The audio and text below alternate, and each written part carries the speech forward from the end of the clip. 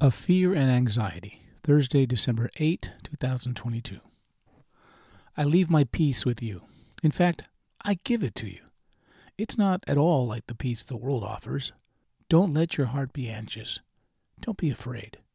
John 14:27. For the most part, I am a level-headed person. I am not known as someone who will go off the handle in crisis situations. I have learned, in the words of the Apostle Paul, to be content with whatever and whenever. I lived in a 20 by 20 house when I got married. I lived with my entire family in an attic for a few months. That was weird. I also lived in a spacious house during a few years when my children were transitioning to higher education. That was nice.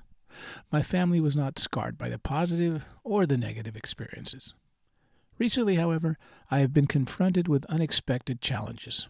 They loom, but they are not impacting me that much, at least not for now. Fear and anxiety are easy to set aside without much fuss. Perhaps it's a lack of discernment, or even an absence of cognizance. Maybe I'm just wired that way. Don't get me wrong, I have weathered many bumps and bruises along the way. Most of them were self-inflicted. But somehow God protected me from self-destruction. But advanced age does something to the human psyche. I try to keep myself in shape, but my body is taking on a shape that is unlike the shapes of the past. I guess I should expect the development as I enter the autumn of my life. But I also find myself forgetting things. Sometimes I find myself traipsing back to the house multiple times because I forgot something. It's very frustrating and hilarious. Double that proclivity with that of my soulmate, and you can imagine the chaos that produces. But we have learned the importance of laughing at ourselves. It's a common occurrence. I am concerned, however, by the state of our society, the news I consume. It seems to be focused on the mishaps, the crime, the darker side of humanity. I like news, but I confess I am fascinated by the bad news. I can watch a car pursuit for an hour to see how it turns out. I live to regret it, but that's life. Epidemics, pandemics, wars abroad, crimes down the street. Fear and anxiety are available via radio, television, computers, and, of course, our mobile smartphones. How should I live in these tumultuous days? It's enough to drive me insane. But Jesus tells me not to be afraid. He encourages me to set aside the anxiety-producing situations and to embrace His heavenly sent peace.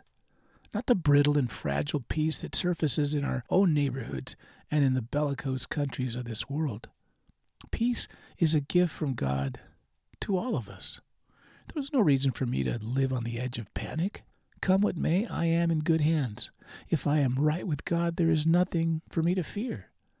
My circumstances may cause me to lose everything I have today, my health, even my friends and family. But God remains to work it out for my good. Even if life itself is snatched from me, I am promised life forever if I trust Him with the life He has given me to live now. So, love God. Love each other. There is no fear in love, just peace forever. Abba, You are my refuge and strength. I am lost without You. Don't cast me aside. Draw me to Your will and teach me to live a Spirit-filled life. In Jesus' name, amen.